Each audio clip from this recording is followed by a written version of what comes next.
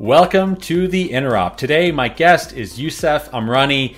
He is the co-founder of Atom Accelerator DAO, and it is a grant-focused DAO for the Cosmos Hub. In today's conversation, we will discuss AADAO's raison d'être and its mandate. We'll look back on 9 months of existence and the impressive work done by the DAO in this short amount of time.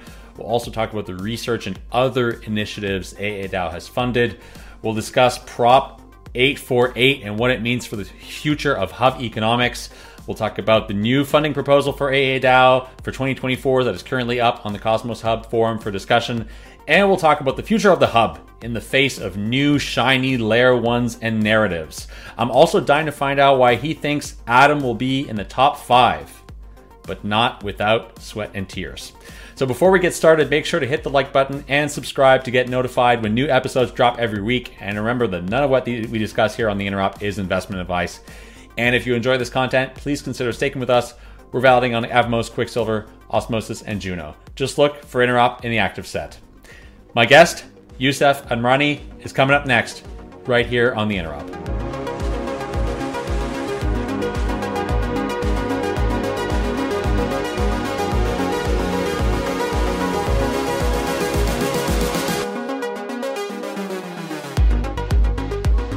I'm here with Youssef Amrani. Youssef, hey, thanks for joining me. Hey, Seb, thank you so much for having me. So I've known you for a little while, and you got involved in Cosmos. Like, I think when I first encountered you, I was like, yeah, this guy, he's just like a new guy in Cosmos. He kind of came out of nowhere, and you were part of the Atom 2.0 white paper authors. So I'd love to get your backstory and how you came into crypto, and specifically how you got involved in Cosmos, and with co-authoring the Atom 2.0 white paper. Yeah, sure. Well, thanks for having me. So crypto, my journey in crypto was very traditional, meaning that I started with Bitcoin in 2016, 2017, like a lot of people in the space. And then I discovered Ethereum, which I thought was you could do much more with Ethereum with smart contract. It opened the design space by orders of magnitude. And that's where I found Cosmos, which if Bitcoin is the first generation, then ETH is the second generation. And I see Cosmos as the third generation. So third generation is, in addition to smart contracts, you're also adding on-chain governance and interoperability. And I think that the combination of those two things gives a very powerful narrative, and it also allows for the rise of political economies. And even better, it's a web of political economies, because all those chains that we see in Cosmos, plus 70 chains right now, they are interconnected via IBC. They have their own on-chain governance, so they can also do cross-chain governance. So like the speed, the level of iteration that you can do with on-chain governance and interop is just mind-boggling. And how the community reacts, how vibrant the various communities are in Cosmos is a beauty, and it's something that doesn't make me want to go explore other ecosystem, because you have pretty much everything in Cosmos. Yeah, I mean, I echo that sentiment.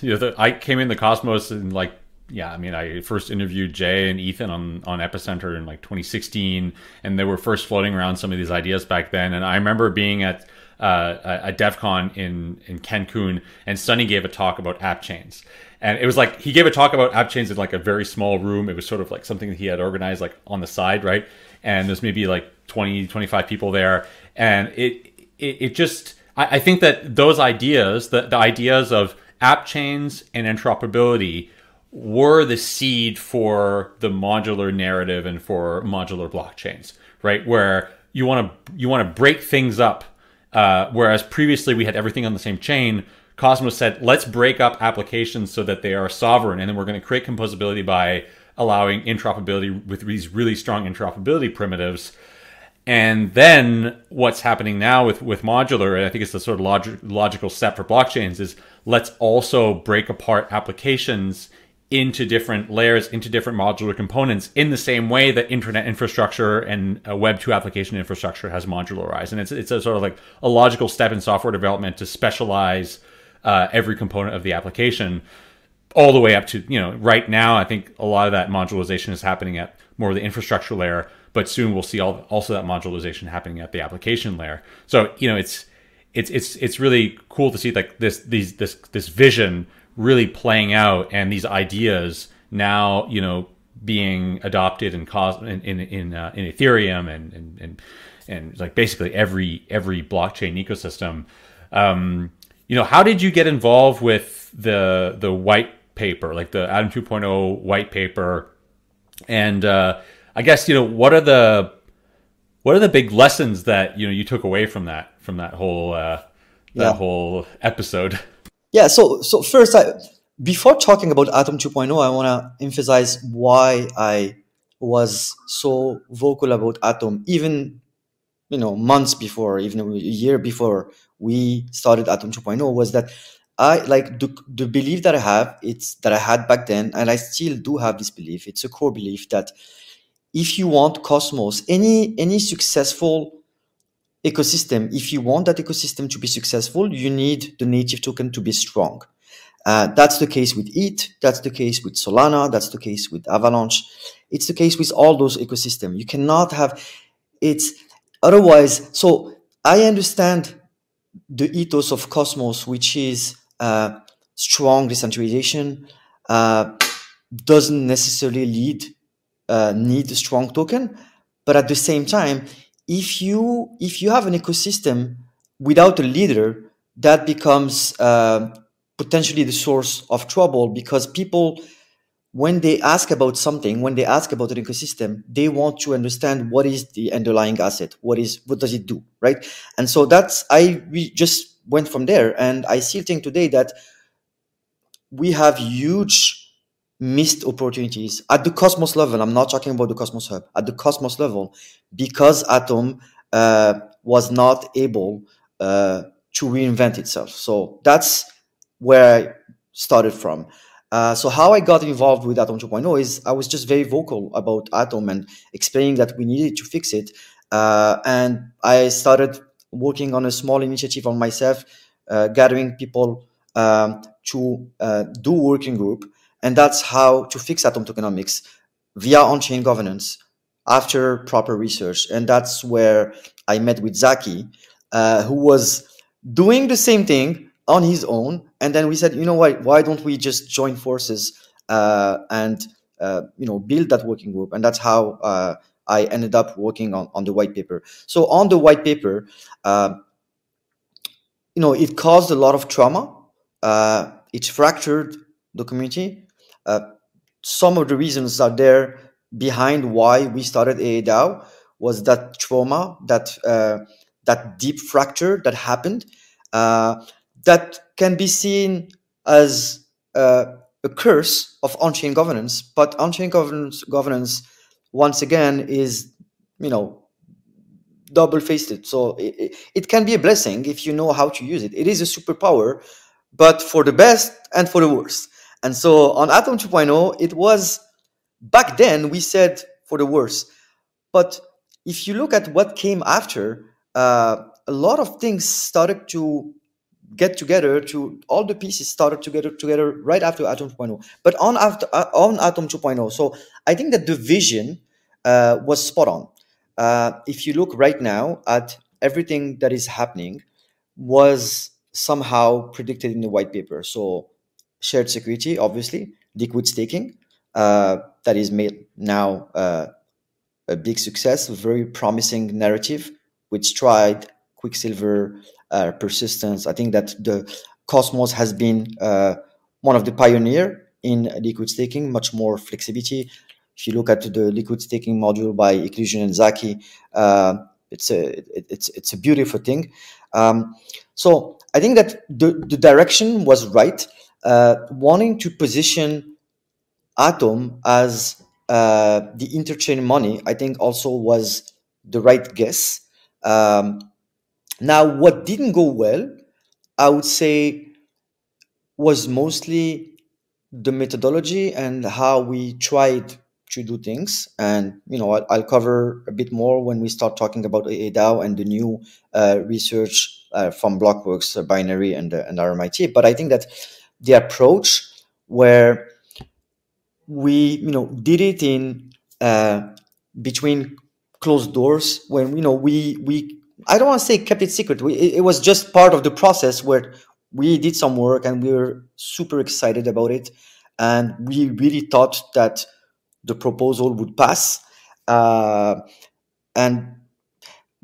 now it seems it was not the right way to do it, and I understand. So doing it between closed doors, not in an open fashion, I think was we didn't do it taking into consideration the fact that Atom was one of the most decentralized, if not the most decentralized layer one in the entire crypto space. And as such, they're just things that you cannot do. And there was so much excitement around Atom 2.0, and nothing happened for years. So when we came up with that white paper, we thought like there is zero chance that this thing is not going to pass, right? Zero chance, because nothing happened for 2 years and people were expecting something. People were fantasizing on this. And then the second mistake that we did was that we didn't slice anything. We tried to, it was like all or nothing, a massive white paper of 25, 30 pages, very complex to understand because it was quite a sophisticated document, no summary. And I think that we should have sliced that paper in multiple parts and just do it piece by piece on the governance side. And I think that we would have likely had better outcomes. And then there is the minting. Also, that was a big problem because if you want to mint $50 million in a few years without having the governance infrastructure to make sure that you have accountability in place, DAOs in place, etc., was maybe a bit too ambitious and a bit premature. But again, it was a signaling proposal. There was no code commit. There was no funding committed. But yeah, the rest is history, basically. Yeah, I mean, we're not going to get into this too much here because we've covered this extensively in the podcast. I just wanted to hear it from you and understand if there was anything sort of any new information here. But it seems like the lessons that you've learned or that you've expressed here are the same that that I've talked here on the podcast quite a few times. Like breaking things up, doing things in public, and those lessons I think have been applied to, in a lot of ways, to how AADAO operates and the research that's being done there. So yeah, maybe like let's shift gears to AADAO. Like, what is this organization? And what is this mandate? And I think more importantly, and this is something that I think a lot of people will find interesting, is that it is in fact a DAO, and you guys have set up the legal structure in a way that it can be. It is governed by a DAO. So I'm curious, like, also if you could get into the details about the legal structure and how you've managed to sort of effectively DAOify a proper legal structure. Yeah. So on the legal structure, we are actually about to set it up. It's 80% done, and why it took so much time was because we started thinking about our scope for the second year, and it kept changing. And because the scope was changing, so does the requirements for the legal structure. So now all the legal documents are ready. We just need to do some proofreading, but it's going to be a structure in the Guernsey jurisdiction. We're going to use a professional trustee that is mitigating our legal risk, that is providing a legal shield to all the members of the DAO. So all the members will be hosted on and protected by this legal structure, and the professional trustee is basically acting as a first step, as a first filter that protects all the members. I think that DAOs, what we want to do with a DAO from a governance perspective is try to modernize it as much as possible, and it we have some severe limitations, and the legal structure is able basically to provide us with a real representation in real life, because that's a big problem for DAOs. Is you have an existence on chain, but off chain you're nobody. So that's the reason why, like, if someone wants to talk to you, you need to have a legal structure to do that. So that's the reason behind the legal structure. Now, in terms of like how the legal structure operates, it is basically very aligned with our own structure within the DAO on chain. So next year we're migrating to DAO, and all those, and then I think we're going to have a chance to talk about it for talking about the future of AADAO. But we're Yep. going to be organized as subcommittees or sub DAOs, and those subcommittees are also present in the legal structure, so that we make sure that there is no gap between off-chain structure, the off-chain governance, and the on-chain governance. I think this is absolutely key to avoid, misunderstandings between the different team members. Yeah, and I think if executed well, also acts as a framework for other DAOs and like other organizations similar to AADAO that are operating on behalf of a blockchain or on behalf of a layer one. So, yeah, are you guys planning on publishing any of the sort of like legal work and the legal structure that went into like, 100%. this legal? Yeah. I mean, we would love to. Our goal was to publish that with our second proposal to renew our mandate. But we want to make sure that we have all the paperwork ready. It's a lot of paperwork, and we need to once again proofread that. But yeah, the goal is absolutely to share pretty much everything. I mean, we have it's on-chain governance.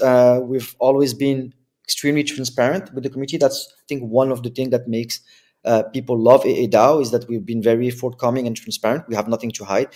Our wallets are public. So yeah, we intend to share that, because it's also a public good of sharing those information for any upcoming DAO. No, that's cool. I mean, that's a great example, I think, for like other ecosystems that might want to do something similar. And I think it's super cool, right? I mean, it's cool that you have a legal structure that manages that is in fact managed by a DAO that protects like that creates protections like limited liability for the DAO members, and that also allows you to like attract other members of the DAO as well, and like hire people and like have them be sort of protected. And yeah, and so there is the protection aspect, but there is also a very practical aspect, which is, and that's something that we're working toward, is, let's say that you are a DAO employee and you're a full-time employee, like myself, for example. Well, what happens if you want to take a mortgage?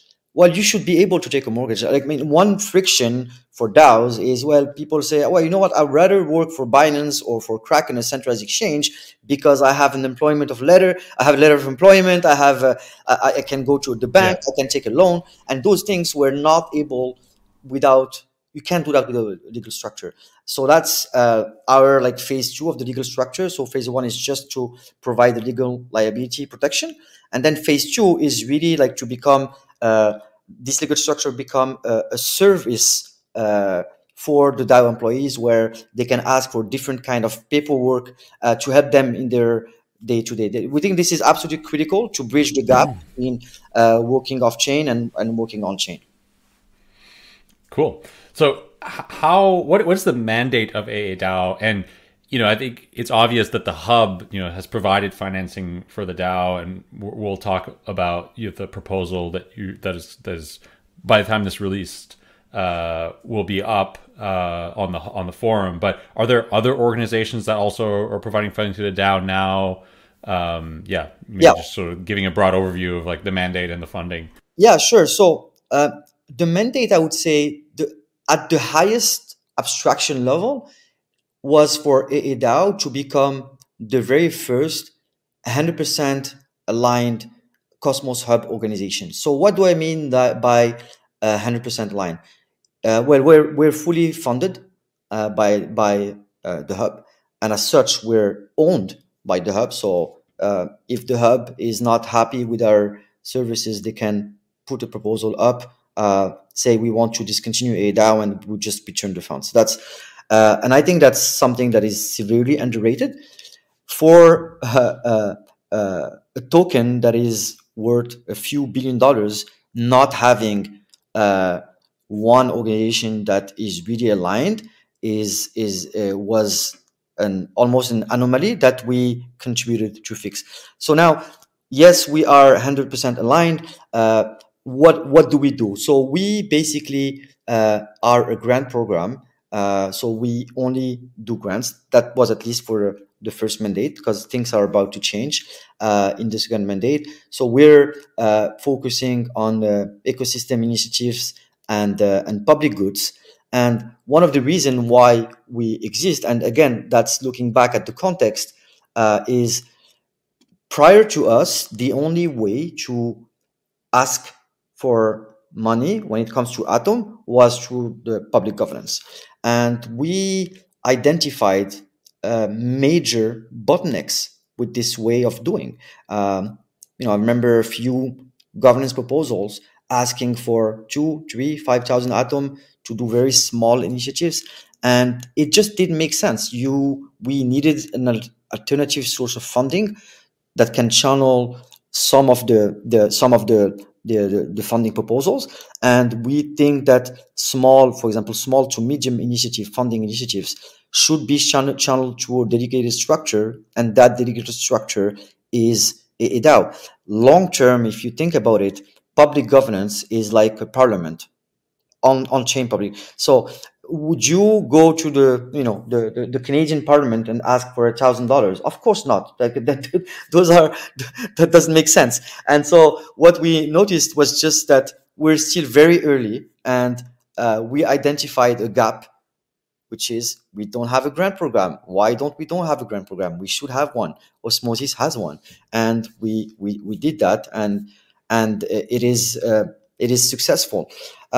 The other reason for AADAO was, well, after all this drama around Atom, we keep coming back to Atom 2.0, but I'd just like to say 30 seconds about that is, I think the best way back then, in the aftermath of Atom 2.0, to reunite the community, that fractured community, was around building something that is more objective, right? So I say, forget about the drama, forget about just let's focus on building, and we wanted to make sure that we were preventing an exodus from developers right after, because it was a real danger after Atom 2.0. No direction, no funding for grants. So we said, okay, why don't we do this grant program that's going to be consensual, where we take some of the liquidity and we send it back to the developers to make sure that they stay involved. And I think it's about unlocking the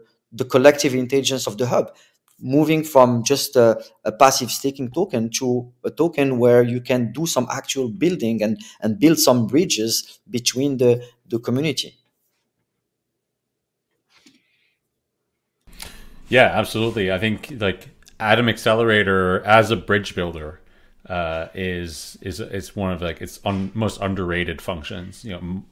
Beyond funding and everything, is like acting. And this was brought up like lots of times, I think, with regards to the ICF and how like in the last several years, I've had countless people reach out to me and ask, hey, can you put me in touch with the ICF? Because like the ICF has this brand, right? It is the most well-known, I think, organization in the Interchain and Cosmos.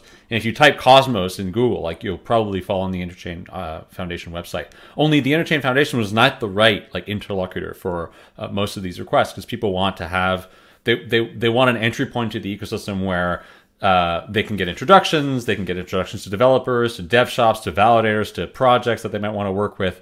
And I think like AADAO taking a role as potentially like a connector for not only people within the ecosystem, but people coming from the outside that are looking for an entry point into the ecosystem is like a highly valuable function that is very underrated. And I think like other ecosystems have, right? Like if you go to Avalanche or whatever, like you have Ava Labs. If you go to Near, you can go to the Near Foundation, and like they have BD people that are just like dedicated to doing that. And that's something that's missing, and I hope that AADAO takes a more stronger role in facilitating. Well, it is. So one quick thing, I think you're spot on, and to be honest, that's always been my vision. Especially like, let's say, the second part of the mandate, it became crystal clear that we would want to become for the hub what Ava Labs or those or ETH Foundation are for their respective ecosystem. Not we don't have uh, the ambition to do it for the entire Cosmos, but at least for the hub, be that entry point, be that connector for the hub for inbounds and also for outbounds to be honest. Yeah, cool. Well, let's talk about let's get into the grants, right? And so the work that AADAO has been doing for the last for the last year since it was founded. I think it was in like January, so it hasn't even been a year, right? The It has AADAO's not been even a much year. less than a year. It has Yeah, we received the funding on February 10.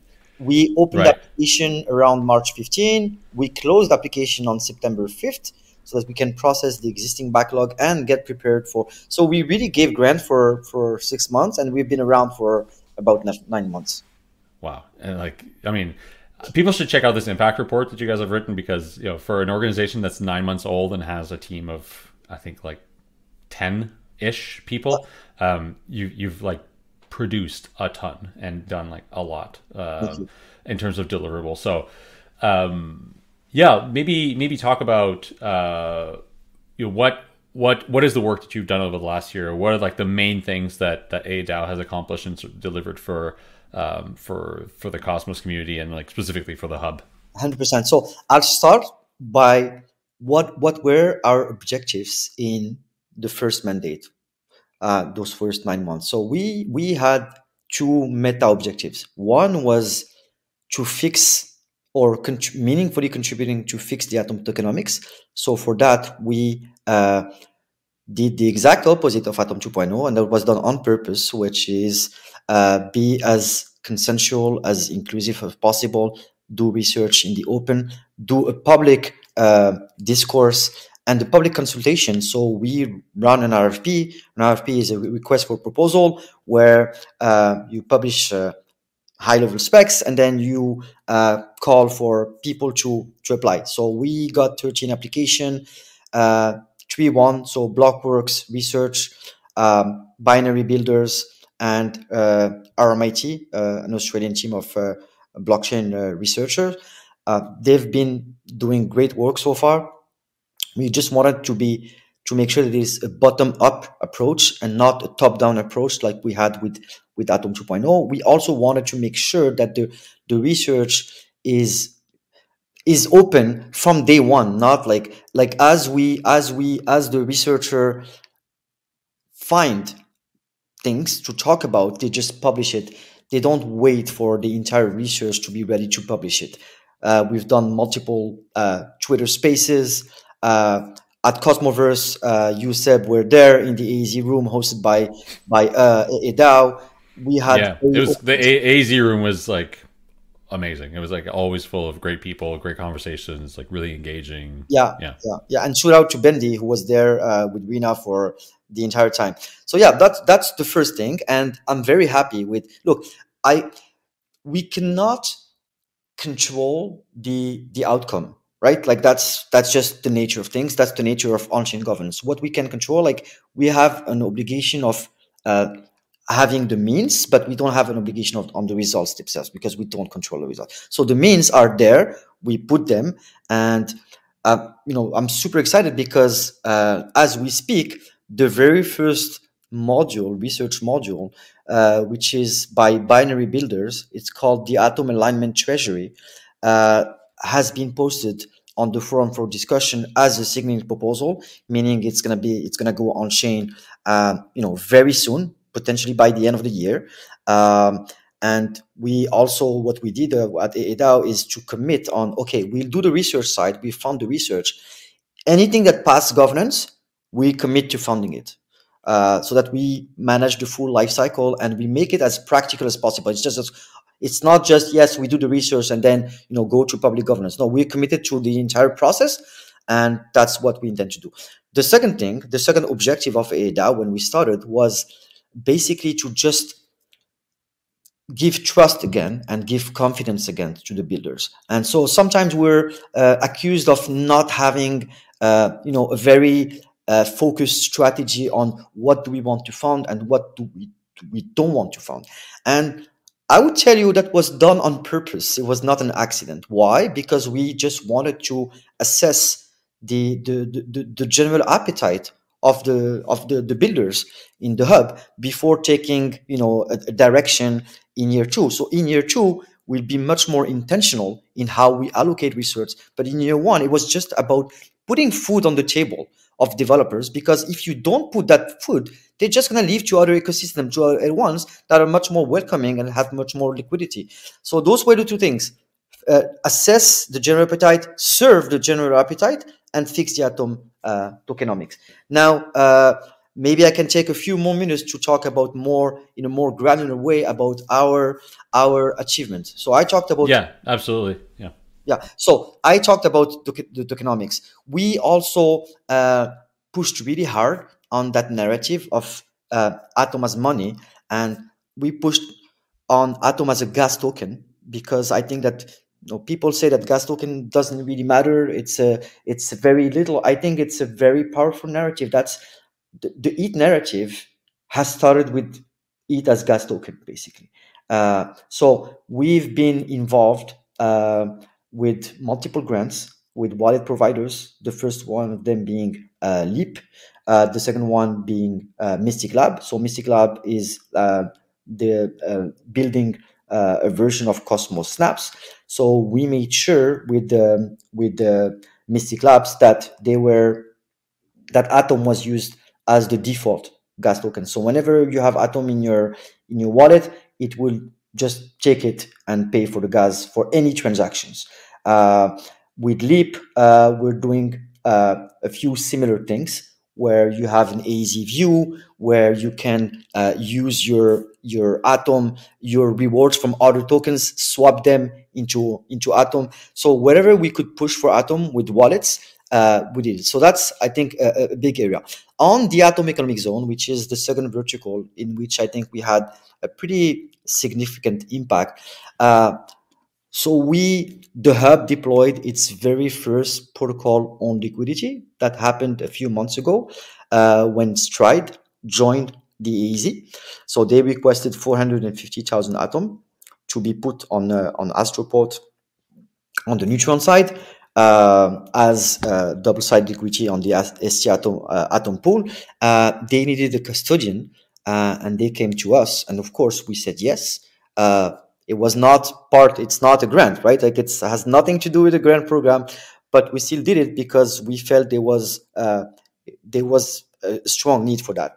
So we're still custodying this money today. So that's one thing that we did for AEZ. The second thing that we did for AEZ, which I think people are starting to be aware now, is when Neutron joined AEZ, the original proposal said that the unclaimed airdrop, any unclaimed airdrop, would go back to the Neutron DAO instead of the Atom community pool.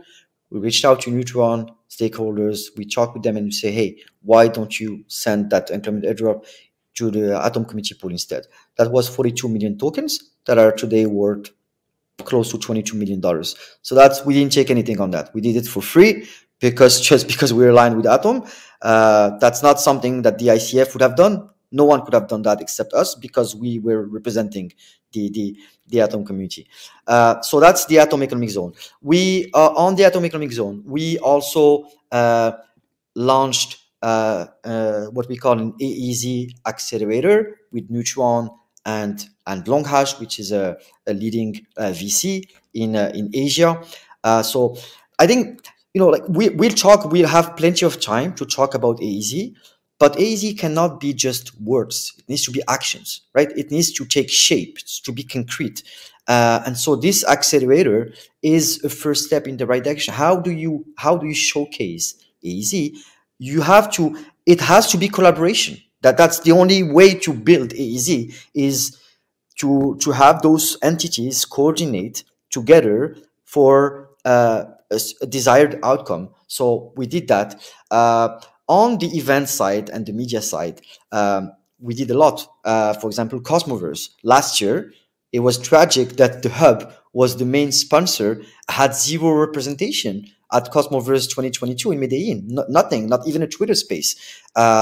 And this year we said, wait, you know what? AADAO is going to be the main sponsor, but we'll do it the right way. We will do the proper organization, and we will have a real representation for the hub, which was around the AEZ room. I did a keynote representing the hub and AADAO, and multiple. We were the sponsor of the opening ceremony, where we give a small speech, and all of that has a lot of value. On events and media side, once again, we did the very first hackathon, in the history of the Cosmos Hub. It never had its own hackathon, and we did it around the AEZ to surf on that narrative and push that narrative. So I think the winners are about to be announced, or were just announced a few days ago. We showcased Neutron and Stride. So media side, again, Blockworks, we sponsored Blockworks. I think it's very important for the hub to align with strong media brands, and because the hub had no representation, it was not able to do that. But once we started, it was very easy for media to come reach out to us, or for us to reach out to them to outbound and say, hey, the hub would like to sponsor. So we came up with that basic framework for media and events, where we say it's not about AADAO, it's about the hub. So if you look at how we did it for Cosmoverse, we said the main sponsor is the Cosmos Hub via AADAO, right? So it's like everyone is at its own place. It's not about us, it's about the hub. So that's on the media side. On shared security is something that is absolutely critical for the long-term success of the hub. Like the whole narrative of AEZ started as shared security as an anchor point, as a Schelling point.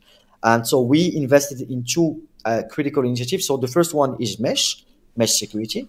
Like if we agree that security is one of the main modes of the Cosmos Hub, then we can't afford to miss on something very promising, such as mesh security. So we invested with a few teams. Akash, Acceler, research are ongoing. I think the implementation phase is going to be somewhere in Q1, Q2 of 2024. And so that's a given.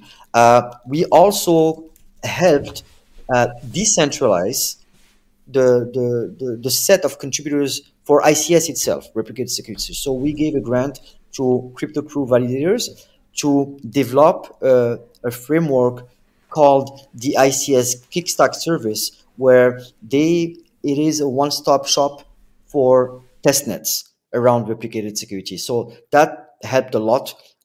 Informal system and also ICF. We made sure that there was proper collaboration between the three parties, and that helped offload basically informal system, because now there is a new contributor in town helping specifically with testnets. So that's on shared security.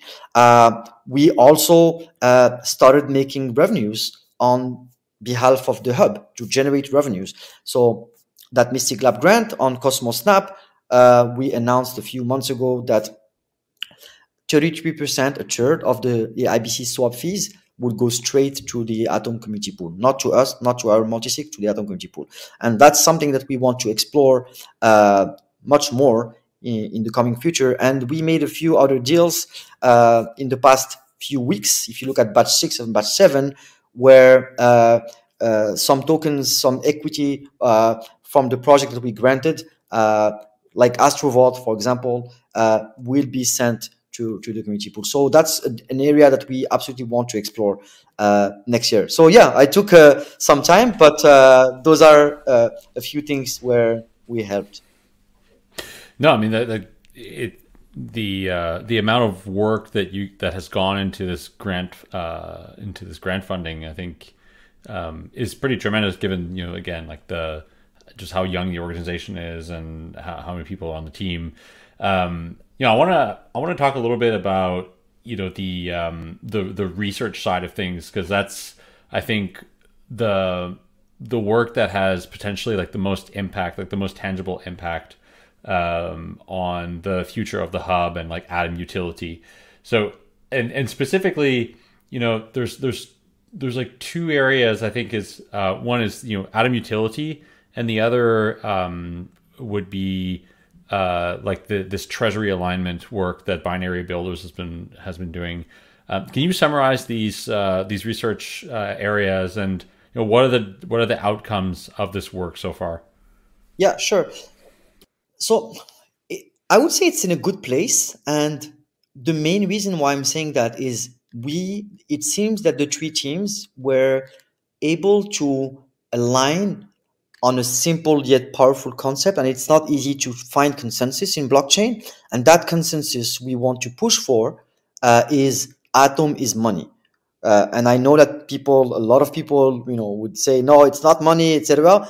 But that is the narrative that we're trying to pursue, and I think that there is some real legitimacy. So it's atom as money, but also atom as interchange security provider. And so it starts with the security, and then it expands to the money. So the research, the three teams on binary. So binary is working on three different modules. So the first one is called the Atom Alignment Treasury, and what basically it allows you to do is for the community pool, the Atom community pool, to deploy liquidity within the AEZ in a trustless way, and that is, I think, game changing, because that solves the trust issue. So I'll just give you an example. The prop 800, where AADAO is helping as a custodian of that 450,000 atom, which is a lot of money. We are custodying this money with binary builders work on the Atom Alignment Treasury. AADAO won't need anymore to do those kind of intervention. It would just go straight from the community pool, the validator set voting yes or no, and the money just happening all in the background.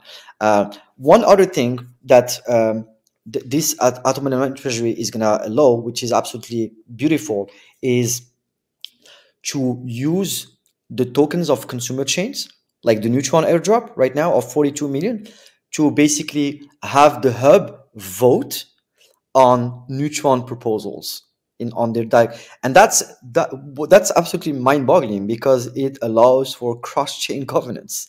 That's like, people don't realize that yet. And so if you end up in a situation where, let's say, we have 5, 6, 8 consumer chains, and each time the hub owns some equity within those projects, then that means that the hub every time can vote. So that money, that money would be sitting not on the community pool; it would be sitting on what we call the Atom Alignment Treasury, and the voters would vote. So let's say that the Atom voters do 70% yes, 30% no on a Neutron proposal. That weighting would be respected within the Neutron governance, and same with other tokens. That's super cool. Yeah. So the other thing that Binary is working on, it's called the bear market strategic reserve. That research is not on the forum yet. It's going to be posted fairly soon, I guess, maybe going early 2024, which is basically some basic trading capabilities for the hub, meaning that when atom price goes a lot up in a bull market, you sell some atom, right? And then when atom goes down a lot, you buy back some atom with that money that you made. So you always have some stable coin reserves. And I think that a DAO, I mean, if we want to be serious about managing a DAO, we have to do treasury management, right? So it's just basic treasury management, so that when there is a bear market, you don't get completely decimated and that everyone leaves. You have a solid reserve of stablecoin to keep building, and I think that is about the long-term sustainability of a DAO. The third one is called the DRIP, which is a developer developer revenue incentivization program, which is about aligning the core contributors of the hub on the growth of Atom, and give them a proper pay, basically, to make sure that they're aligned to vesting, etc. Give them a constant token allocation in Atom so that they keep working long term. So that's Binary. Blockworks is working more on the fiscal side and on the monetary side. Blockworks basically is saying that we are overpaying for security. They've done some benchmark research around Solana, around ETH, etc., and they found out that the hub overpays security by a lot, and I mean we all know that.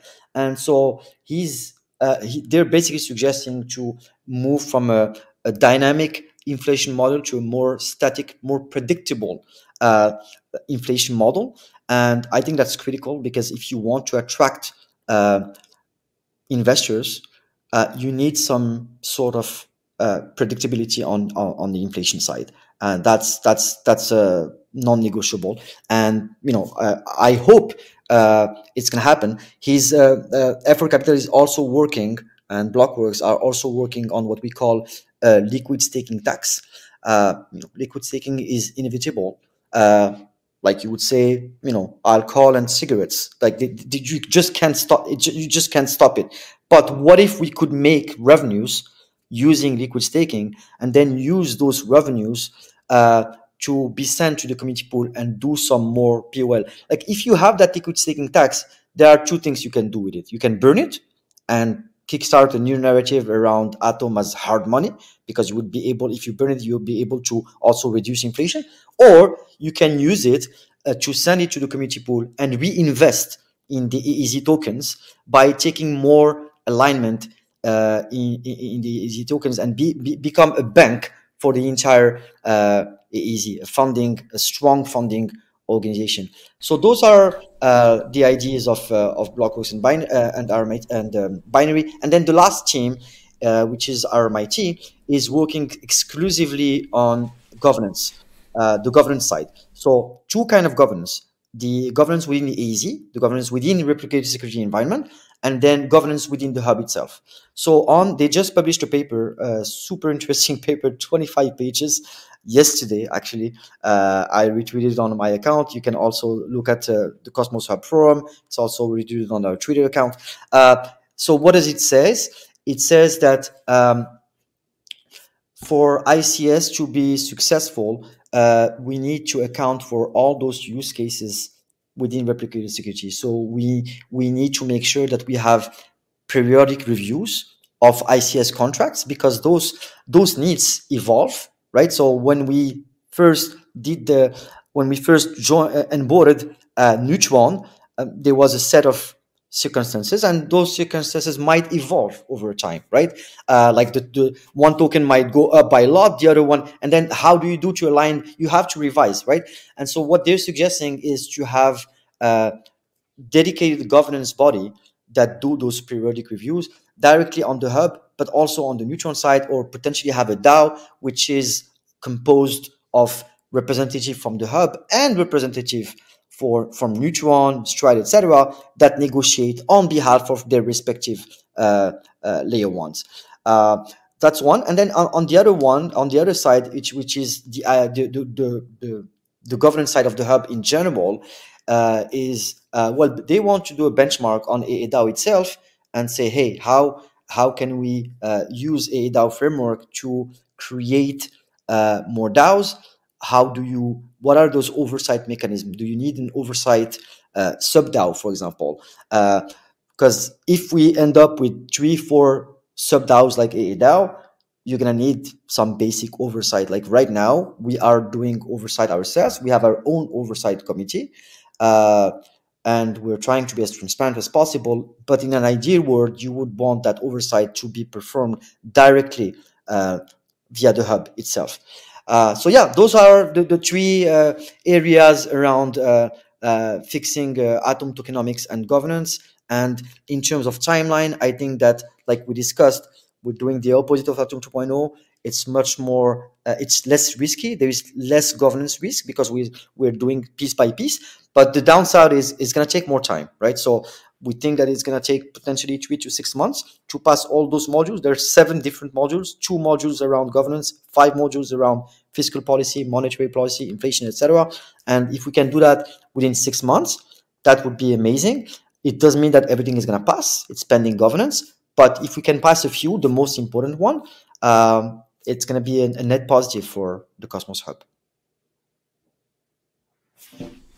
That's amazing. I mean, I think that there's so much research work here. I mean, like, thanks for giving that summary. I'll have to do. I mean, I've been meaning to get, David from Blockworks Research on, and Noam from Binary, and now that this RMIT research has come out, I think it would be useful to do a podcast with each of these organizations and like drill down into the research. I'd like to talk about, because it's sort of, very topical right now, the Prop 848, right? So Blockworks published this research essentially, and David also talked about this at Cosmoverse, essentially saying that like the hub was paying way too much for security compared to other ecosystems, and as a result, there was a proposal that went up on the hub. I mean, first on the forum, then on the hub, suggesting to adjust the parameter to adjust the ATOM inflation, and so therefore the rewards that validators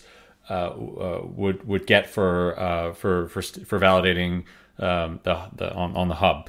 So like currently, as we're recording this, that proposal ends. The voting period ends in about a day.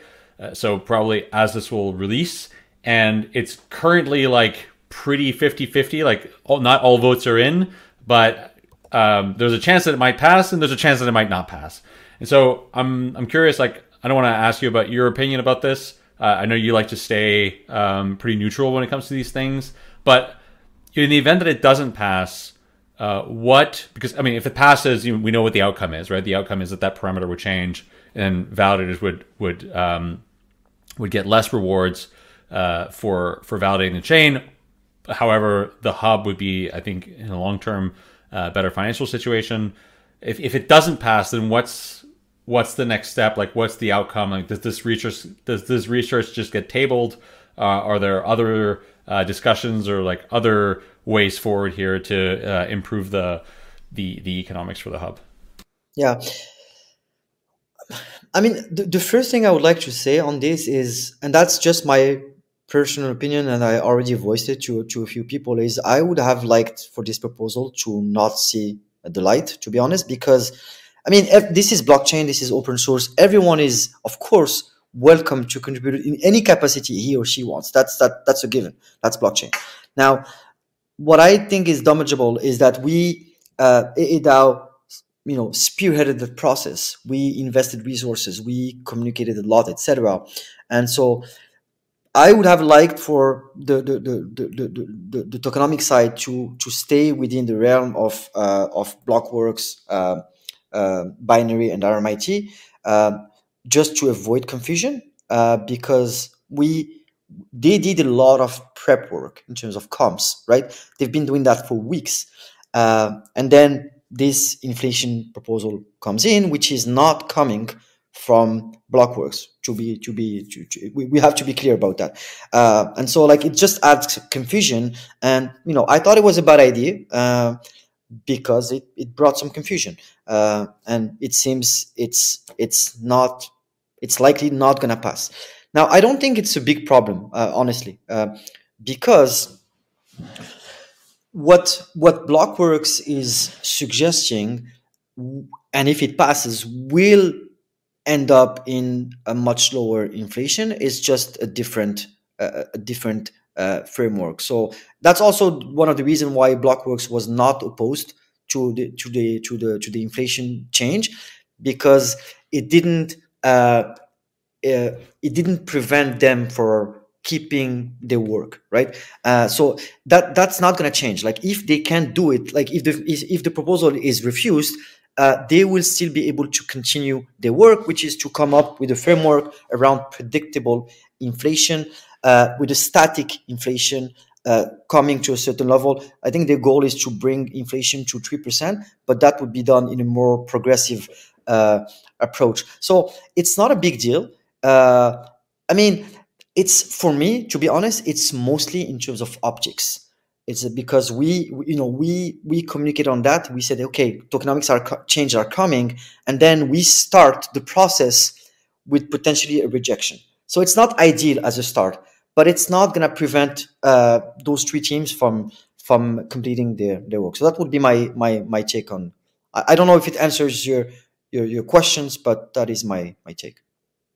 do you think that the hub over? I mean, do you agree with this with this idea that the hub is overpaying for security, or is that cost providing the hub with potentially like more users staking their Atom, so better security in on the whole Well, yeah, as there are more staked Atom. yeah.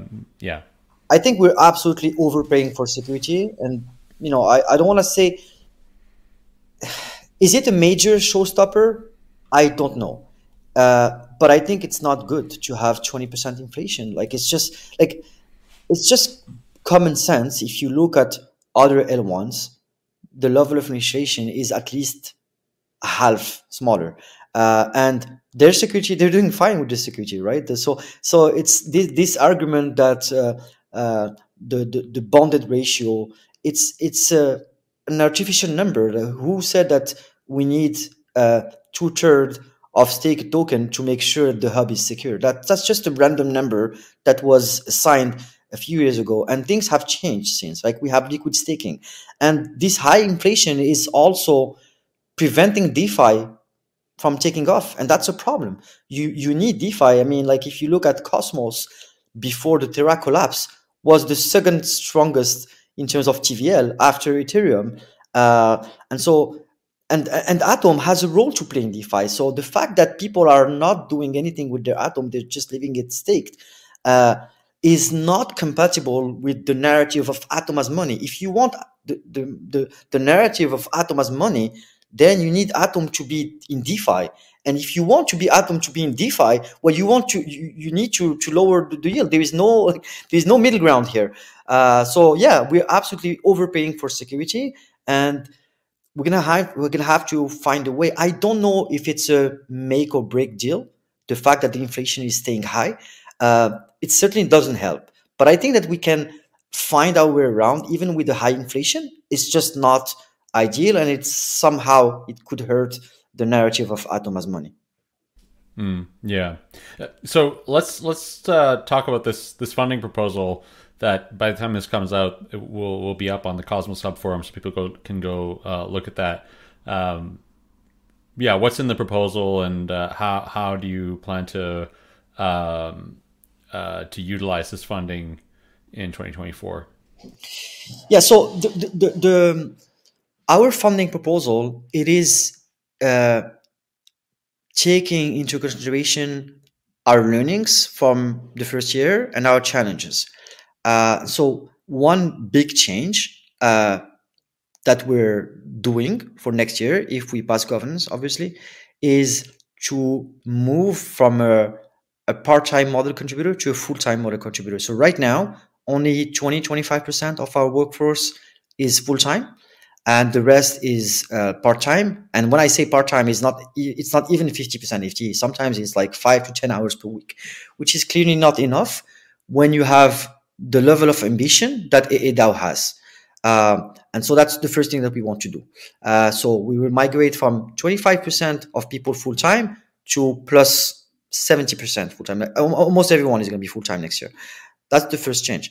The second change that we want to bring is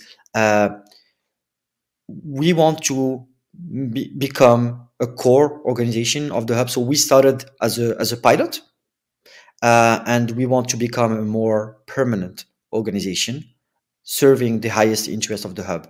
But at the same time, we don't want to be a constant burden on the Cosmos Hub treasury and community pool. And so how do you address that? Well, the best way to address it is basically to start making revenues, start generating revenues.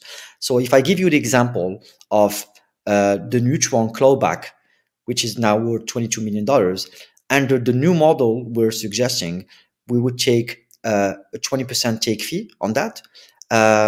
And that would have made us, a few $1 million. And so we want to become self-sustainable financially. So we ask less from the Cosmos Hub. But the beauty of the thing is, yes, we ask less, but we remain 100% owned by the hub. And we want to keep being fully funded by the Cosmos Hub. So that's the second change that we want to do. The third change, which is also very important, is so at the beginning of this interview, we talked about RFPs and we talked about open grants and we talked about servicing the general appetite of the Atom community. Well, now we know what is the appetite of the Atom community. It's they have a big appetite. So what we want to do next year is to migrate from a model of open grants to a model of RFPs and high value grants, just because the return on investment is much higher. So if I just give you the example of this RFP, the only RFP that we did on tokenomics, if those proposals pass governance, the impact on the Atom price is in the hundreds, if not billions of dollars. Like if you are able to fix inflation, the decreased taking tax, all those things that are very impactful. And so we did only one because we're not equipped for that. Our structure was mostly for open grants. And now we want to reshuffle a bit the organization so that we upskill our technical capacities. So we're going to hire a few more people, a technical product manager, one more full-time dev, because right now we only have a part-time dev, and start doing those RFP, those deep research where we say, okay, in collaboration with the community, we will do research. We will do a short list of what are those items that are projects that are absolutely critical for the Cosmos Hub. For example, develop a stable coin that would be exclusively backed by Atom. There is some value for that. Like if you want to position Atom as money, then Atom needs its own stable coin, for example. That's not a project that you can do with an open grant with $100,000. That's a project that is much more costly, and you need the proper technical resources. You need the proper research resources to make it happen. And so next year, we'll split the grant budget in two halves. So one half is going to be for open grants, which is what we do right now, and the other half is going to be for those strategic RFP, or what I call also high priority grants. And then the last thing we're doing for next year, the last pillar of our strategy, last but not least, is to launch a growth sub-DAO under AADAO, and we have tremendous expectations for that. I think there is a major consensus right now in Cosmos that Cosmos lacks visibility, is not doing great at selling itself, at marketing itself, is not doing great at acquiring new users, new developers. And so we want to address that by launching a specialized sub-DAO to drive awareness and increase distribution around Atom. So this new unit or sub-DAO, the growth sub-DAO, it will pursue strategic outreach that drives valuable acquisition while also acting as a central hub for processing external inquiries and requests, whether we're talking about other crypto protocols or Web2 TradeFi market participants. There are a lot of low-hanging fruits, and we need to address them. And that goes back to your point at the beginning of the call, which was, AADAO has become a trusted partner, and people come to us asking for BD initiative, etc. And so we said, well, we give grants, but we don't do BD. So let's do acquisition and BD to process those inbound application in a timely manner and in an efficient manner. So that is the reason why we're proposing to build this new sub-DAO with a dedicated team of 4 to 5 people. Do you think that AADAO should receive funding from other organizations like the ICF that have a lot of money? And I ask you this because I think that in order for the hub to, like, one of the conditions for the hub to be successful is for the hub to fund like a ton of projects to build on it, like high quality projects, but it needs to go out and fund projects to build the AEZ. And I mean, partly this is what you guys are doing, but that requires a lot of money and like a lot of resources. And I wonder if the Cosmos Hub treasury and also the revenues that you want to generate are sufficient to build this massive business development machine that the Cosmos Hub needs if it wants to be able to compete with the likes of Polygon and Avalanche and Solana. And that's just, those are just the existing ecosystems. Now think about, Celestia and Eigenlayer and all of these other emerging modular application stacks that will attract tons of users because they have, there's money to be deployed there. And also they're sort of, hot narratives. Does AADAO have enough funding to do that? And should the ICF start pitching in your opinion?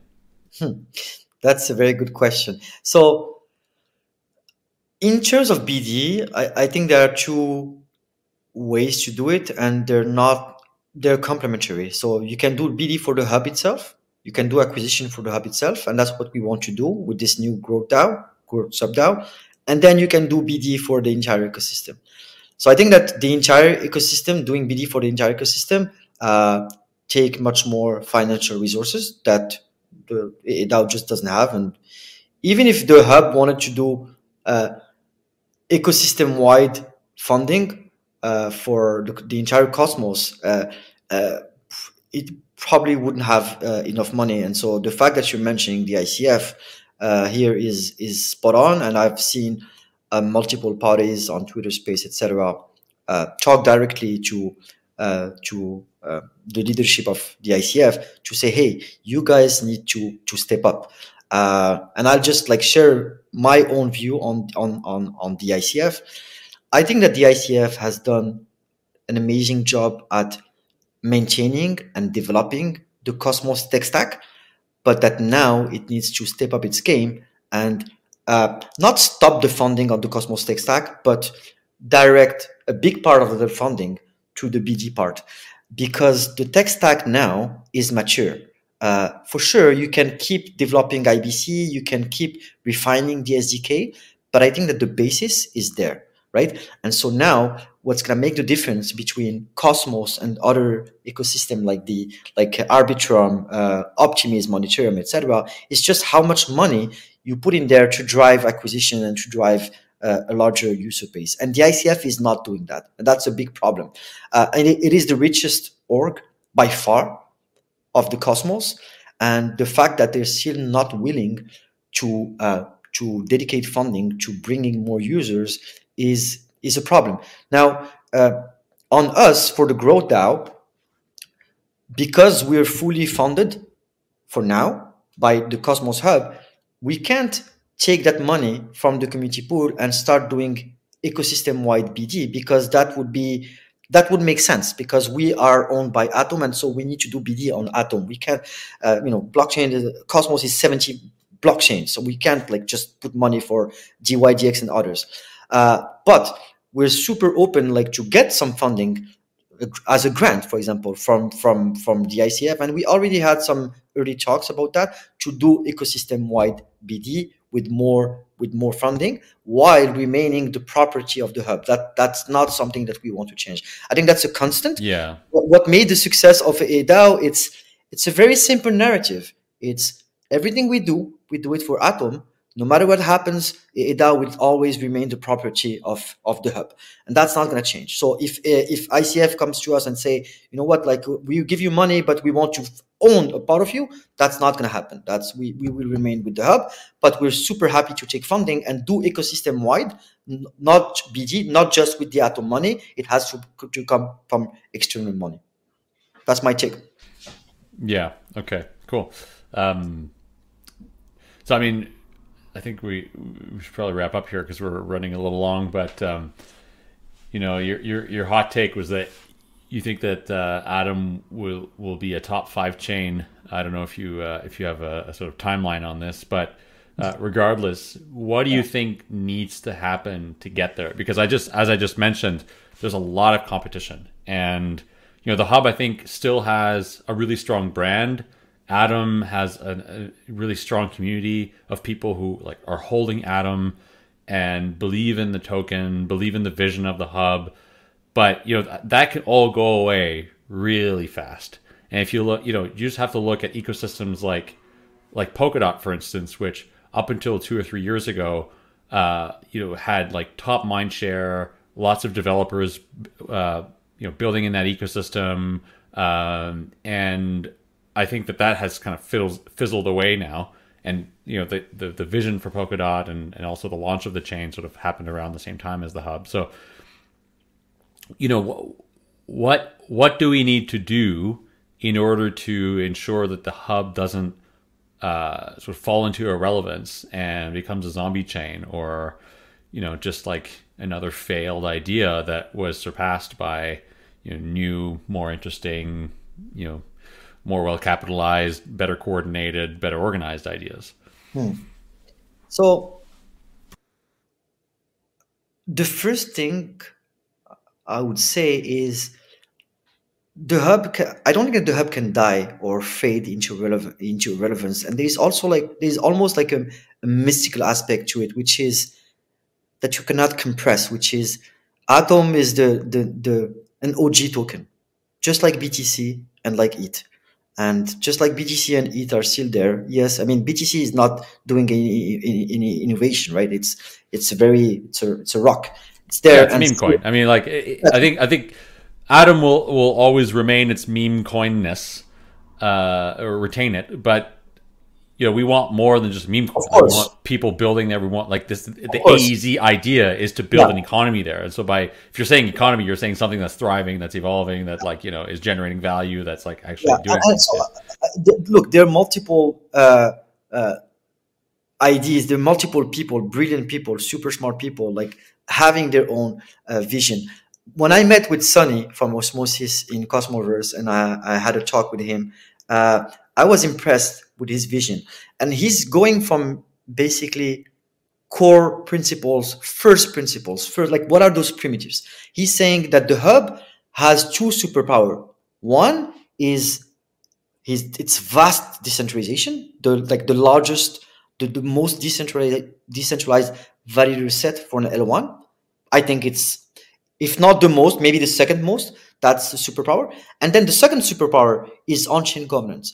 So if we can find a way to use those two primitives in service of bringing value to Atom, then we have a top 5 or even a top 3 token. I'm convinced. How to do that around those two primitives, I don't know. I don't have the answer. But I think that if we go from those first principles, we have a path to a top 3 token.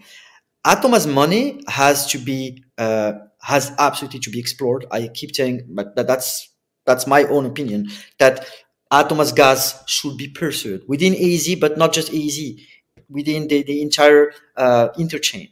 It is a very powerful narrative. We need to give utility to Atom. That means that we need velocity. That's why we need to lower the inflation so that Atom can be there in DeFi, playing very strongly with all those competitors that we have. Atom is a preferred collateral. People just want Atom, right? So if people want it, you need to put it everywhere. You need to put it in DeFi. You need to put it on DAO's treasuries. You need to put it on lending protocols. You need to incentivize that. So right now, and that's why protocol on liquidity and the Atom alignment treasury is so critical, I think, for the hub, is because it is a superpower to have a monetary policy and a fiscal policy as an on-chain governance body where you direct that liquidity, that money from the treasury directly to incentivize. Right now, the hub is not incentivizing those pools. What happens the day we incentivize it? You put Atom in the hands of everywhere. So Atom as money, I think, is the best shot for Atom in the medium to long term. And I would like to keep exploring what is a decentralized governance token look like, the Sunny's vision. So those are the two things I would love to keep exploring in the future. Yeah, well, maybe some alpha here. Sunny's coming on the podcast in like a week or two to talk about this very idea. So it should be interesting. And I'd love to get some of the other folks doing the research, on the show as well, to dive a little deeper here. And yeah, I mean, like, look, I've been holding Atom since the token sale, and I still believe in the vision. I hope I'm not proven wrong here by holding these assets. But yeah, I mean, like, I still believe in the vision for the hub. I still think the hub being highly decentralized, having really strong governance, having a really strong community as well. I think like that's one of the biggest things going for the hub is just like the community, the cosmonauts, right? Like this idea that this cosmonaut idea, and so I'm still rooting for the hub as you are. So I'm hopeful that we can make all these really good ideas come to life. Yeah, 100%. Great. Youssef, thanks so much for coming on. It's been great chatting with you, and I wish you the best in your Thank you very much, in the proposal as it goes on chain.